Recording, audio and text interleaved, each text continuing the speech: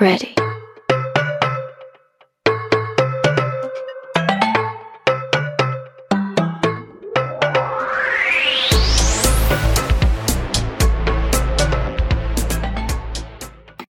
This is your Professor Debbie. Welcome to True Crime University, where we have intellectual discussions about crime.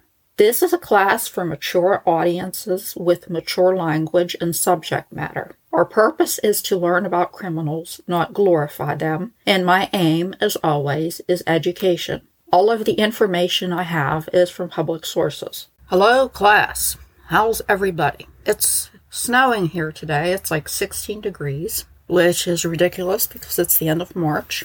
And after that weather report that I'm sure nobody cares about, let's get into the show. First, I'd like to give a huge thank you to Carrie from Maryland. She gave me a humongous donation through PayPal. Yes, I just said humongous. Yeah, I make up my own words. And humongous is one. As you probably guessed, it's a combination of huge and humongous. And when you combine the two, I like to think that it's better than either word on its own. And you too can be like Carrie if you just type in my email address, which is in the show notes, into PayPal. You can throw me a few bucks and it goes towards. This month I bought the new audio editor, which I mentioned. And if you want to hear my chat, I'll just give you a little preview of that. I saw a video on YouTube the other day that irked me, and it has to do with true crime content creators supposedly making money off of other people's misery. And of course I had something to say about that, and I left a comment to that effect. But I'm not going to take up time here complaining about that. If you want to hear me complain about that and other things, just listen to the chat when we're done with this. So speaking of humongous things, this case is huge. And every minute of the trial is on YouTube. And I listen to every single minute of it. Now, this case has been on my radar for a while. The crime happened in July of last year, 2021. This little entitled asshole went to trial back in January of this year. And he was like 2 weeks ago, he was sentenced. When I spot a case that's kind of making its way through the system, I keep an eye on it. And I like to wait till it goes to sentencing so that I can give you the whole story. I really like the sentencing, not only to find out what happens to the person, but to hear the victim impact statements, which are very important. So there's a whole lot of audio in this case because I want everybody to hear in these people's own words. And there are a lot of characters in this story, but I want you to hear in their own words how the story unfolds. So I'm going to talk some, then I'm going to play some audio, and we're going to hear from a lot of these characters, plus the defense attorney, prosecutor, and some experts, so that we can hear the whole story in everybody's words, kind of like in as close to real time as I can get. And I think that will be most effective in bringing this story to life. This is a very, very sad story. I guess they all are in a way, but this one really hit me because we're going to hear more about the victims. I'll tell you about them. This is not a stereotype, but everybody says about how wonderful they are. They were. And when you hear the reason that they were murdered, you're going to be like, what the fuck? That is the stupidest reason. Well, not that there's really any good reason to kill somebody, but this was a very shitty, selfish reason. In this case, if you're like me, if you were around from the beginning last year, is so much like Joel Guy Jr. Remember that big, overgrown, entitled brat who killed and dismembered his parents? His motive was money. He wanted their life insurance. This dude had kind of a more bizarre motive, but he's very similar to Joel Guy in his actions and what he did and such. So today's case takes place in the state of Wisconsin. This is actually our second visit to Wisconsin. The first time we went there was with the murder of little Lisa French that was a Halloween case because her murder happened on Halloween. The town is Windsor, which is a suburb of Madison, the capital of Wisconsin. And our victims are Bart and Krista Halderson. So let's talk about them. According to his dad, Blake, Bart grew up in kind of a country setting, good kid, got good grades, and his dad said, quote, he always had a grin on his face and a special kind of humor, end quote. He liked woodworking, fishing, outdoorsy things, and he met his future wife, Krista, at something called the Boston Store, which is a department store in a mall. She was the manager and he was a clerk. They got married on July 31st, 1994. Krista is, I would describe her as having the master status of mom. Master status is kind of like a sociological term. It's like, what do you most describe yourself with or associate yourself with? You may say, like she did, mom. I know a lot of people like that. You may say police officer. You may put your occupation there. Whatever it is that you most identify yourself as. And you're going to see, as the story is told, that Krista definitely thought of herself as kind of like an earth mother figure. She was mother to her own 2 sons, but she was just a motherly type who kind of, I guess, acted maternally towards everybody. You might know somebody like that who is just maybe like the office mother, which she was described as, or everybody just gravitates towards too because they're a very loving, caring person. Well, that was Krista. And nobody can describe her as well as her best friend. Her name was Jane. And they were so close, the families were, that Krista's kids actually called her Aunt Jane. And there's nobody better to describe Krista than Jane herself. So this audio clip is from the sentencing, and it's one of the DAs reading a letter from Jane. So let's hear that. So last week, I had the pleasure and the opportunity to meet with Krista's best friend of 38 years, Jane. And I just spoke to her very candidly.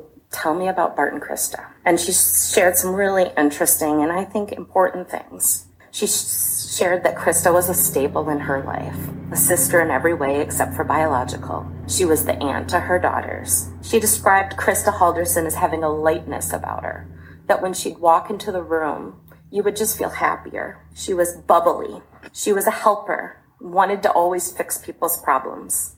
Krista was described by her boss at work as the work mom for everything. She was the person you went to if you needed Tylenol, a hug, or a pep talk. She listened to people and cared about people. She went out of her way to lift people up. She was the type of person that would make you feel happier after you talked to her. The title that was most important to Krista was that of mom. That was her identity. Being a mom was her purpose in life. She was the type of mom that had bins where she saved her kids' Legos for the grandchildren. She had meticulous bins in her basement, each one perfectly labeled with no dust on them, were organized and labeled their awards, their Eagle Scout journey, and various paraphernalia and photos. Jane said Krista was a joy and a blessing. Bart was quieter. He worked hard and he provided for his family. He was up for quite a big promotion right before his murder. He liked the outdoors, nature, fishing, and his family. He was redoing and in the process of renovating his entire house, nearly down to the studs. He had recently built a brand new dining table made of pure wood, which he had hoped that they would use for the rest of their lives, celebrating the holidays with the grandkids. He was close with his older brother, Brett, and his parents, who are both still alive. Bart is described as generous, doing little things to take care of people. Jane pointed out that every time he was in Milwaukee, he would always take her daughters out when they were in college for a free meal with their Uncle Bart. So these are people who lived for their kids. Their older son, Mitchell, at the time of this crime was 25. He was engaged to a girl named Caitlin, and they were living in their own home together. He worked as a technical service representative, like an IT person, at Epic Systems, which makes healthcare software. He went to college. He was a hard worker. Our defendant, Chandler, or Chaz, as his family called him, and yeah, I'm going to make fun of him for that, because when you think of Chaz, you think of a preppy brat, and that's exactly what he was. So he deserves to be made fun of as much as possible. Chaz was 23. Him and Mitchell were not really that close. Well, they were 18 months apart, so they were close in age, but they weren't like close as brothers. At the time of the crime, Chandler was enrolled in MATC, or Madison Area Technical College, which is a 2-year vocational college. He was studying IT. He wanted to be like his brother, have a career in computers. He had been supposedly, notice how I stress that word, attending this college for 3 years, most of which time was online. And one thing we're going to see about Chandler is he is a pathological liar. So I will tell you exactly what is true and what is not. And there's a lot that's not. And these are the words of his own defense attorney, Crystal Vera. Chandler lies. He tells a lot of lies. Not only does he lie, but he goes to extreme lengths, if you will, to keep those lies going, or to perhaps cover up those lies. That was his very own attorney. So, yeah. Chandler had a girlfriend named Catherine, or Kat, for 2 years. They met when she was 18 and he was 20. They were introduced by friends in 2019. They liked to go out to eat, play with the dogs. They were both really into dogs. They each had 2. And dogs, well, his dogs anyway, Izzy and Rizzo. Yeah, I always like to learn dogs' names because for obvious reasons. But in this case, the dogs are going to play a role. A couple times you're going to see. They went for walks. They watched a lot of TV and movies. And Kat was of Mexican descent. She was really into embracing her culture. She participated in Mexican dancing, like she would get dressed up in these cute costumes and dance. And she liked to cook Mexican food for Chandler's family. Something else that will come up, we'll see will be important in this case, is these two were like in constant communication. They were always either texting, Snapchatting, Facebook messages, etc., etc. And they had this thing installed on their phones. And I think this was through Snapchat.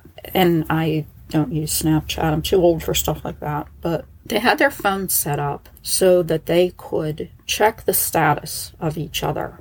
Like they would look on the phone and it would show like a map. And it would show where the other person was. And I thought that this was kind of creepy.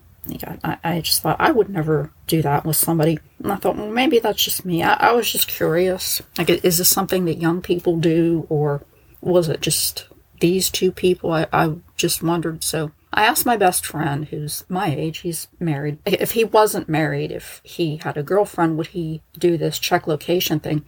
And he said the same thing I did. He's like, that's creepy. No, I wouldn't even do that with my wife. So there is some suggestion. And I'm bringing this up because, again, this is going to matter. Kat was maybe a little bit suspicious of her boyfriend. Like, where is he? What is he doing? Is he cheating on me? And she would often ask him to show his face, which means, like, FaceTime him or take a selfie or, let me see where you are, what you're doing. And I don't think it's so much that she thought he was cute and she wanted to be impressed by his cuteness, which he's not, because he killed people, and I'm speculating that I think she wanted to see, are you where you say you are? We're lucky in this case because it's recent. There's a lot of technology involved. We have doorbell cameras, text messages, CCTV footage. There's all these technological things that say where people are when, and the cops and the prosecution do an excellent job at putting all these pieces together and making the timeline that's almost down to the minute as to what Chandler did and when he did it. And I'm going to try to use all of these audio clips to present as close to you as I can this timeline. Now, Bart, the dad, graduated from the University of Wisconsin in 1991. He had a BBA from the Wisconsin School of Business. and he was the tax managing director of BDO USA, which is a company that does taxes for small businesses. His LinkedIn profile is very impressive. Like, I would look at that and say, wow, that is an impressive dude. He had a lot of overtime, but during the pandemic, he started working from home more often, and he had an actual office in his house that he would work from. Krista was a stay-at-home mom, which is not surprising because of her motherly identity. But recently, since her sons had grown, she worked as a receptionist at a place called Zembrick Auto. They did auto body and collision. And very important, she was real close to everybody in the office, especially a guy named Dan. And remember that name because he's going to come up later. The couple liked to go to sporting events, musical events like concerts, wineries and breweries. They had a cabin on White Lake, which was like 2.5 hours north of where they lived. It was a nice wooden cabin built by Krista's dad, and they liked to go away to this cabin every once in a while. By all appearances, they were a happy, loving, upper middle class family. They lived in a nice house. I have pictures of it. You can see it in both indoors and outdoors. In their backyard, they lived on a pond, and it was so nice. It's a pretty big pond, and there's all these houses that kind of like back up to it.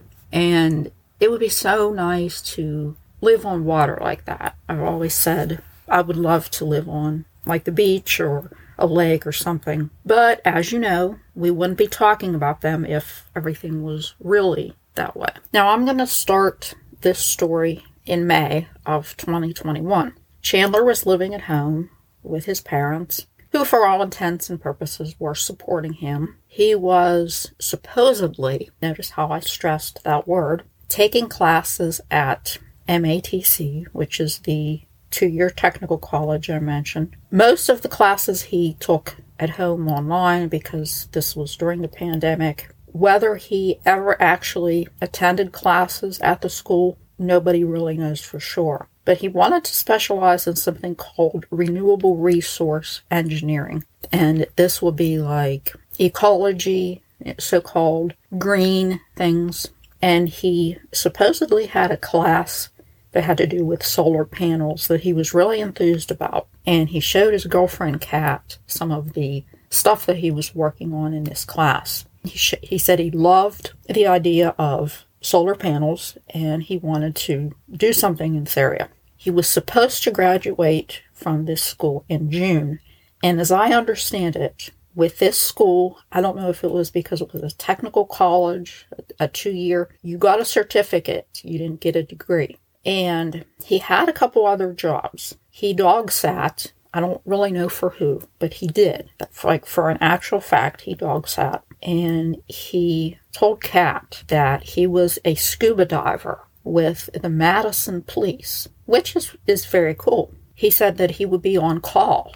He'd be like, I'm on call for the police tonight. They might need me for a scuba diving rescue mission. And a couple times he would be called, or he said he was notified, and he would disappear. And as it came out at the trial, they had somebody from the Madison Police testify, and this person said, Madison Police don't even have a scuba diving team. So this was an imaginary job. Another thing he was busy doing was he had supposedly, note that word again, been doing a paid internship at home from like January of that year till, like May or June. And he said these people had never paid him because, and he would have a number of reasons. Something was wrong with the direct deposit, something was wrong with their payroll department, etc., etc. His parents were getting kind of irritated, not really that they were tired of supporting his grown ass, but more so they were upset. Their son's working at this job and he's not getting paid. Like, what kind of bullshit is this here? So since his dad was a financial dude, like he worked with money for a living, his dad's like, well, let me look into this and see what the problem is.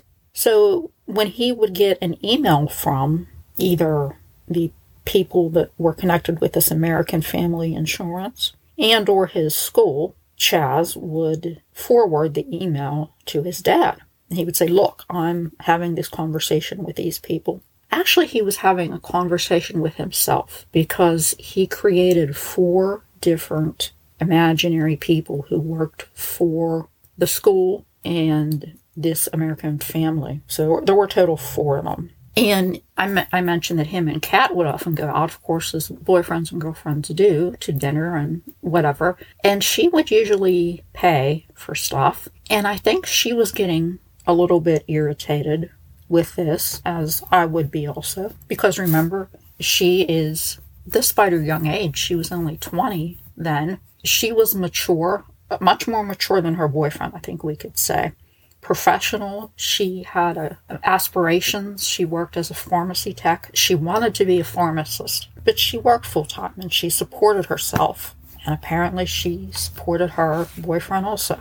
So on May 23rd, Chandler's like, okay, I have to get the paperwork from my school to verify my degree. I need it because I have an interview. And this would be either a phone interview or computer interview. We're not sure. But it couldn't be an in-person interview because it was in Florida. And the company was SpaceX. This was Elon Musk's aerospace manufacturing company. And according to what I found on their website, they hire very few people. Most of their jobs require a minimum of a bachelor's degree. Many of them hire, masters and PhDs. So the thought that they would hire some dude with a 2-year technical school degree is kind of stretching it, but, well. So he says the job would be in Titusville, Florida. I don't know if that's near Cape Canaveral, but, that's where rockets take off from. So Kat starts looking at places there for him to stay. She's going to move there with him. And he has this interview. He told her it went really good, and I have a follow-up interview tomorrow. I think that's kind of, or at least it seems to me like really quick turnaround. Like you have an interview with somebody and you legitimately the next day have a follow-up interview with them. That's pretty impressive. So the next day he has this follow-up interview. Again, it's with himself. And he says, this one went really good also. And they're going to tell me whether or not I get the job. And I have never, all the jobs I've ever applied for, fortunately it wasn't that many, but I've never heard the next day. It's always taken at least a few days, few weeks even, whatever. But literally the next day, May 25th, Kat texts him. She's all anxious for him. She says, tell me. And he texts back, I got the job. So there's this big celebration. Oh my God, Chandler is going to work for SpaceX. This is so cool. This job pays like $70,000, $80,000 a year. We're going to go to Florida. Huge move from Wisconsin to Florida. Yes, please. I'll take it. Really big deal. So she starts looking more online for an apartment for them to live in. Her mom, Dulce, takes Chandler out to lunch to celebrate. She is real happy for him. And of course, Chandler is close to Kat's family. She has a brother named James. And her mom is Dulce. Her mom's girlfriend is named Crescent, or they call her Cress. And they live together on a farm in the town of Cottage Grove. And this couple, Dulce and Cress, and their farm is going to play a major part in this story. Now we're going to jump ahead a little bit to mid-June. And everything seems to be perfect for this family. Chaz just landed a job working for SpaceX. He might be an astronaut, or who knows, the sky's the limit apparently. Sorry for that. Mom and Dad are doing good until a couple bad things happen. Krista finds out that she has skin cancer, and we're going to hear a little bit more about that later. We don't know too much. Apparently it was like just diagnosed at this time. And around the middle of June, I don't know if he went to the emergency room, he went to the doctor. I don't really know the situation, but Mitchell, Chandler's brother, ended up staying in the hospital for a couple days over a weekend. He was diagnosed with diabetes, and apparently his sugar was extremely high. And I know from having this in my family, sometimes when your sugar's out of control, they need you to stay in the hospital for a little bit so that they can stabilize it. because you can get really sick if your sugar's not regulated, and apparently this is what happened to Mitchell. So he's in the hospital, and the whole family, well, his parents, are very upset. Krista was crying. She was pretty much at his bedside, like the whole time, worrying, fussing over him, because she's a mom. That's what she does. And we know that she loved her kids. Chandler takes his brother a get well present, and it's not a typical, like, flowers, a balloon, even a book. What it is, it's a bullet, and it has get well either written or engraved on it. And Mitchell's like, thanks, I guess. Now, while we're talking about guns, this is important to mention. We already know that Chandler liked to make up college, jobs, etc. But in case you're wondering, well, what did he actually do instead of working and going to school? He mainly played video games. That's right. He sat on his ass and he played games. Mainly the multiplayer first-person shooter games. And those are the kind where you talk to the other players in the game. Well, his favorite game was a shooter game called Escape from Tarkov. And while he was playing this game and chatting to people, he made a friend. This friend, who will be important. Whenever I mention a new character or new person in a story, I don't just mention random people for the fun of it. They always play a role. And this guy's name was Andrew Smith. He was in the Army, and when Chandler met him online, he was in Germany. Eventually, he went home to Kansas. And for whatever reason, he found himself near Wisconsin or up north. So Chandler's like, well, why don't you come stay with me? So Andrew went to visit him in Wisconsin, and they hung out. He stayed for a few days, and they had fun. Now, Andrew gave Chandler a gift, and this will be a gun, a rifle called an SKS rifle. This is a Russian-made, I think it's similar to an AK-47. And there is a picture of it in my social media if you want to see it. It's a big-ass gun. The reasoning behind this, Andrew said, was apparently in this game you can pick various weapons. Chandler's favorite was this SKS. So Andrew happened to have one of these guns. Somebody gave it to him. He didn't care for it, and he thought, well, maybe my friend Chaz would like this, so I'll give it to him. And he did have the foresight, I gotta hand it to him. Before he gave him the gun, he made a record of the transfer. He put his driver's license, Chandler's driver's license, and the serial number of the gun. This will become important. Took a picture of it, kept it in his records. At least somebody here has some sense. So we know that Chandler has this gun. It's mid-June. Mitchell gets out of the hospital. He's okay. I'm sure he's like on insulin or pills or something to maintain his sugar.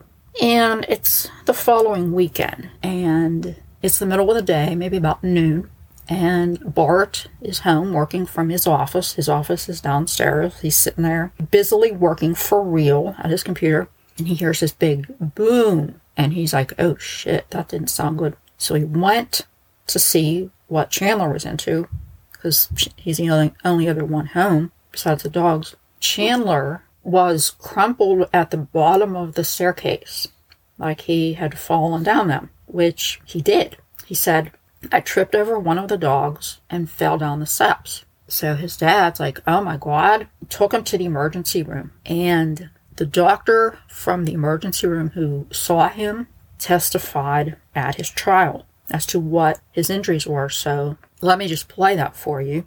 My name is Michael Lohmeyer. I'm an emergency physician at the University of Wisconsin Hospital and Clinics. So on June 17th of 2021, did you in fact see a patient named Chandler Halderson? Yes, ma'am, I did. So do you know about what time of day you saw Mr. Halderson on June 17th? I believe it was around noon. What symptoms did he present with? I believe he was complaining of some pain to his head and his right ribs after a reported fall down some stairs. So what did you do in your treatment? In the emergency department, we have an attending physician who's responsible for all patients that present to the ED. We also have a team of physician assistants who we work with. At that time, my physician assistant went and evaluated the patient first. He came up with a treatment plan. We discussed it. I evaluated the patient afterwards and agreed on the plan, and then got some imaging. What imaging did you get? We got a CT scan, a CAT scan of his head and his C-spine, his cervical spine. And what, if anything, did that imaging reveal? Those images were reported as being negative without abnormality. So he had a physical exam during which the PA and I both did an abbreviated physical exam looking for any signs of injury. We did discuss with the patient a potential x-ray of his ribs because he was having some right-sided chest tenderness. At that time, the patient declined the additional imaging, and I think about that time we closed the encounter. When somebody comes in and self-reports a fall, maybe has some bruising, is there any test that you can do to determine, yes, they have a concussion? No, ma'am. So if I showed up in your ER today and told you I fell, my head hurts, I hit my head, would I be diagnosed with a concussion? A head injury alone is typically not enough to get a diagnosis of concussion. Usually there are some symptoms that go along with it. I have photophobia, so bright lights bother me, loud noises bother me. Looking at a computer screen or a television is difficult. Sometimes people will complain of difficulty concentrating, nausea, some of those symptoms. So generally, it is the combination of a head strike with some other clinical symptoms or complaints that will give a diagnosis of a concussion. And those symptoms, again, are self-report symptoms. That's correct. They're not symptoms that you can actually look at cells or look at imaging and say, yep, you have nausea. That's correct. And what was after you did the imaging, what was sort of the take-home plan or continued care plan for Mr. Halderson? The take-home plan was conservative management. So we generally have patients with mild to moderate concussions managed with Tylenol, ibuprofen, over-the-counter meds. Occasionally we'll give a prescription for an antiemetic or an anti-nausea medication so that they can drink plenty of fluids and stay well hydrated. I believe for this case, the patient had some residual neck pain, so he was given a collar to go home with for support with instruction to follow up with his primary care physician and with the spine team that was on call. Is it unusual for you to hand out a neck brace or a neck collar with somebody who says, hey, my neck is hurting? No, ma'am. It is not unusual at all. And you said diagnosis of a mild or moderate concussion. And I believe in the notes it reported him as having just a CHI, a closed head injury, so a non-specific diagnosis. And you said you had provided a neck collar. What instructions, if any, did you give him concerning that neck collar? Yes, ma'am. So when we have someone with persistent pain but negative imaging, they go home with what's called a PMT collar. It's a soft collar that gives support to the head and the neck. And in general, they're instructed to follow up with their primary care physician and a spine physician if they're continuing to have pain or symptoms. At any point, did you give Mr. Halderson directions that he had to wear it for a certain amount of time? I did not specifically give him that information, no. At any point in time during your visit with Mr. Halderson, did you tell him he was going to experience paralysis? No, ma'am.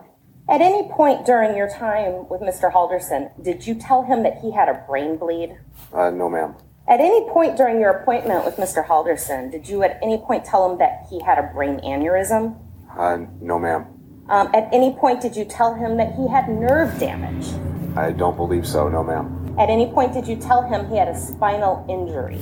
No, I don't believe so. At any point did you advise him that he should not fly in an airplane? No, ma'am. At any point did you tell him that he should not drive? I don't believe so, no. At any point did you tell him that he had a hematoma in his brain? No, ma'am, I did not. At any point did you tell him that he would have an inability to use his legs in a normal manner? No, ma'am. At any point did you tell him because of his mild concussion that he was going to have a colostomy bag?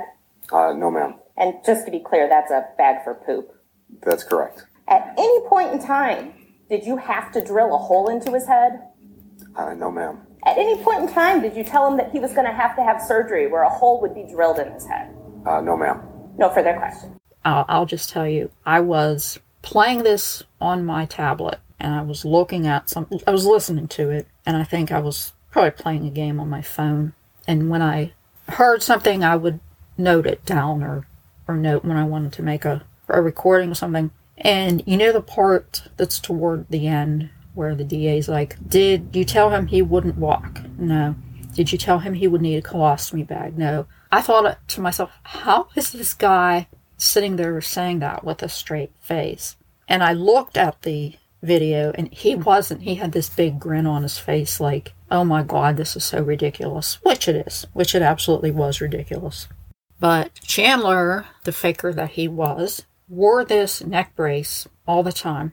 And as time goes on, we're going to see he develops all these symptoms. And I have them all written down. We'll talk about them later. And we already know he's a pathological liar. And the thing with all these symptoms, I'll just give you a little headaches, blurry vision, sensitivity to light, dizziness, or what we call presyncope, which means like you feel like you're going to faint, numbness in legs.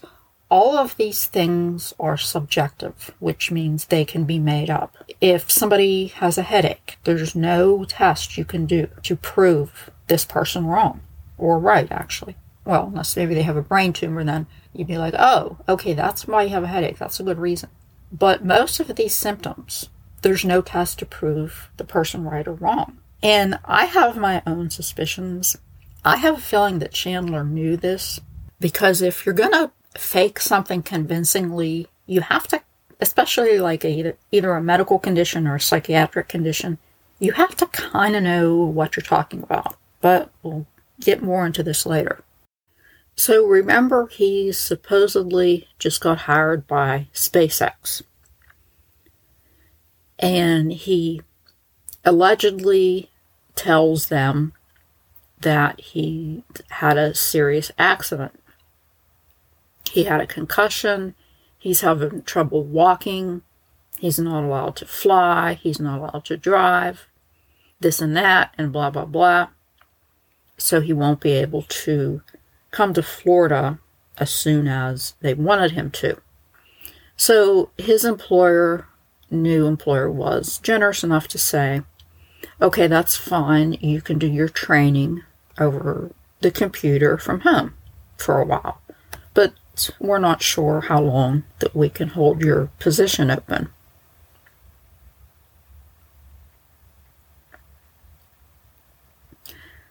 Because he's supposedly not allowed to fly, which we now know is bullshit because you just heard the doctor say that he told him no such thing, Kat starts looking for buses, Greyhound buses that go to the Titusville, Florida area. Well, Chaz doesn't like this idea of a bus, and he nixes that idea right away. Doesn't specify why, but he just says no bus. And according to him, his next doctor's appointment was for the first week of July. Now, something pivotal in this case is going to happen on Wednesday, June 30th. For some reason, Chandler, remember he's 23, he tells Kat that he can't see her for a while because he's quote-unquote grounded. Yeah, I don't know what he did to get grounded. I don't know how you ground a grown-ass man, but anyway, this is what he says. Even Kat is having a little bit of trouble buying this. And on June 30th, we know this drama has been going on for a while with Chandler not being able to get his transcripts or records from his college, which now is of the utmost importance because he's now been hired by SpaceX and he needs to give his new employer verification that he graduated and his grades and transcripts and such. So his dad, Bart, calls the college. He pretends to be Chandler, and it's this phone call that kind of sets everything in motion. The guy he talked to on the phone at the college is named Omar, and Omar testified in court. Well, he didn't actually testify. What happened was he sat on the stand, they played the recording of the phone call, and that was about it. Nobody had any questions, and I'm going to play this call for you. It kind of speaks for itself. There weren't really any questions to be asked or anything else that needs to be said. And in case you haven't realized, I've been editing these audio pieces very heavily because there's a lot of long pauses, and court trivialities and stuff that's just unnecessary. This phone call was actually 15 minutes long, but I took out all the unnecessary stuff, so that you just hear the meat of it, the main points of it, but it is very important. And this is, again, it's Bart pretending to be Chandler, talking to a counselor at Chandler's College. So here it is. I'm trying to get an appointment scheduled to meet with somebody to maybe just get a copy of a transcript and also a printed copy of a certificate that was earned and other degree verification. Okay. How do I get that done? Okay, for the degree, you have to download the duplicate diploma form and send it in with a check or money order of $4 for the diploma to be mailed back to you. For the transcript, you have to go online and request it. Yeah, I tried requesting online and we never got them. And I've spent I don't know how many times doing that at $8 a piece, so I'm not willing to do that again. Why is that letting you request your transcript? What is it? It's not my system, it's your system, so don't ask me questions like that. Okay, but I need to establish the problem first before I can know how to walk you through to get it. Are you by your computer so I can walk you through on how to get it? I've gone through the process before. I've worked with, I tried to work with Daniel Spike to see if he can get through the information. I don't know if he's with you guys anymore, but it just seems like the ball keeps getting dropped. Okay. I mean, it's pretty easy to request a transcript. That's what I thought too, and you just go to the website. It hasn't come through. Hold on, let me look at your account first, okay? Okay, what's your first name? Chandler, Chandler. Last name is Hald, D as in David, ERSON. Okay, so it looks like you owe a balance. You owe a balance of $2,349. If you've earned a certificate, say, in that solar program, you said where does that get requested to? If you earned a certificate, I don't see that you earned a certificate. There were no you were taking IT classes, right? I don't see that you were in a program. Well, prior to the IT, there was a solar program too. Yeah, but I don't see that you were. But I don't see that you were admitted in any program. Well, you said the IT degree is in there, right? No, those are just classes. Like you took general education classes and then the IT classes. You might have just took the classes but not be in the program. You have the solar. You took a solar class, physics, trigonometry, leadership and art. But you took some solar classes, like I said. Yep, you took solar classes, but you were not in it. Does the internship from the spring show up in there? Internship, no. Does it normally show up in there? Yes, if the internship is part of the curriculum, yes. Do you have an Alyssa Brandt that works in that area or anywhere in the campus? No. How about, does Daniel Spice still work there? No, Speith? No, it's not. So no. Okay, that should have done. Okay, thank you for your help.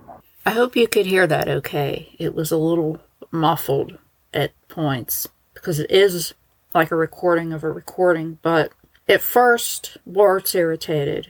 He's mad. And I'm paraphrasing. He's like, damn it, why can't you people get your shit together? This has been going on for so long. And I need my records, blah, blah, blah. And then he finds out he owes $2,000. He's probably a little bit annoyed, but he's like, okay, let's take care of this so that I can get my stuff that I need. So Omar's looking, and finally he's like, there's no record that you had a certificate, which, like I said before, is their equivalent of a diploma or a degree. You can kind of hear in Bart's voice it's slowly dawning on him. And then he brings up the imaginary people, the names in the emails. And he's like, okay, how about this Alyssa, whatever person? No. And he brings up somebody named Dana. And we're like, no, she doesn't work here either. And then I think this is the point where it finally hits Bart that he's been hoodwinked. This is all bullshit. And you can kind of hear the resignation in his voice. He's like, oh, okay, thank you. That'll do. And We can only imagine what he felt like. He probably felt a mixture of anger, disappointment, sadness, embarrassment. Like, what the fuck is wrong with this kid? Because he knows now that for probably a couple years, he's been saying that he's going to school and he's going to graduate, and he finds out that that's not true. So he's probably now wondering, what about this SpaceX job that he's supposedly getting? And he's probably thinking about all these other things that Chandler's been saying. You know, I'm moving to Florida, I got an apartment. I don't think he ever told his parents about the imaginary scuba diving job. As far as we know, that was just Kat that he told that. Maybe some other friends or people, we don't know, but I don't think the parents knew about that one. So Bart is understandably furious with Chandler, and he's about to have it out with him. So he tells Chandler that the next day, July 1st at 3 o'clock, they are going to the college and have this out, settle everything. And Chandler knows at this point that his house of cards that he's built, meaning his bunch of lies, is going to come crashing down. And what he does to prevent this or keep up this deception is quite extreme. And if you've been paying attention at all, I think you know what he does. And I think that's a good place to stop for here. Next week, we are going to get more into detail the timeline between July 1st and July 8th. And a little bit of a spoiler alert. July 1st is when he kills his parents, and July 8th is when he's arrested. So we have pretty much a detailed record of everything he does on those days. And I have more courtroom audio, some interrogation audio, which is always fun, some news clips, and some other analysis discussion. I don't know if we'll finish or not, because there's a lot of information in this case. There's a lot to cover. So I will see you next week. Class dismissed.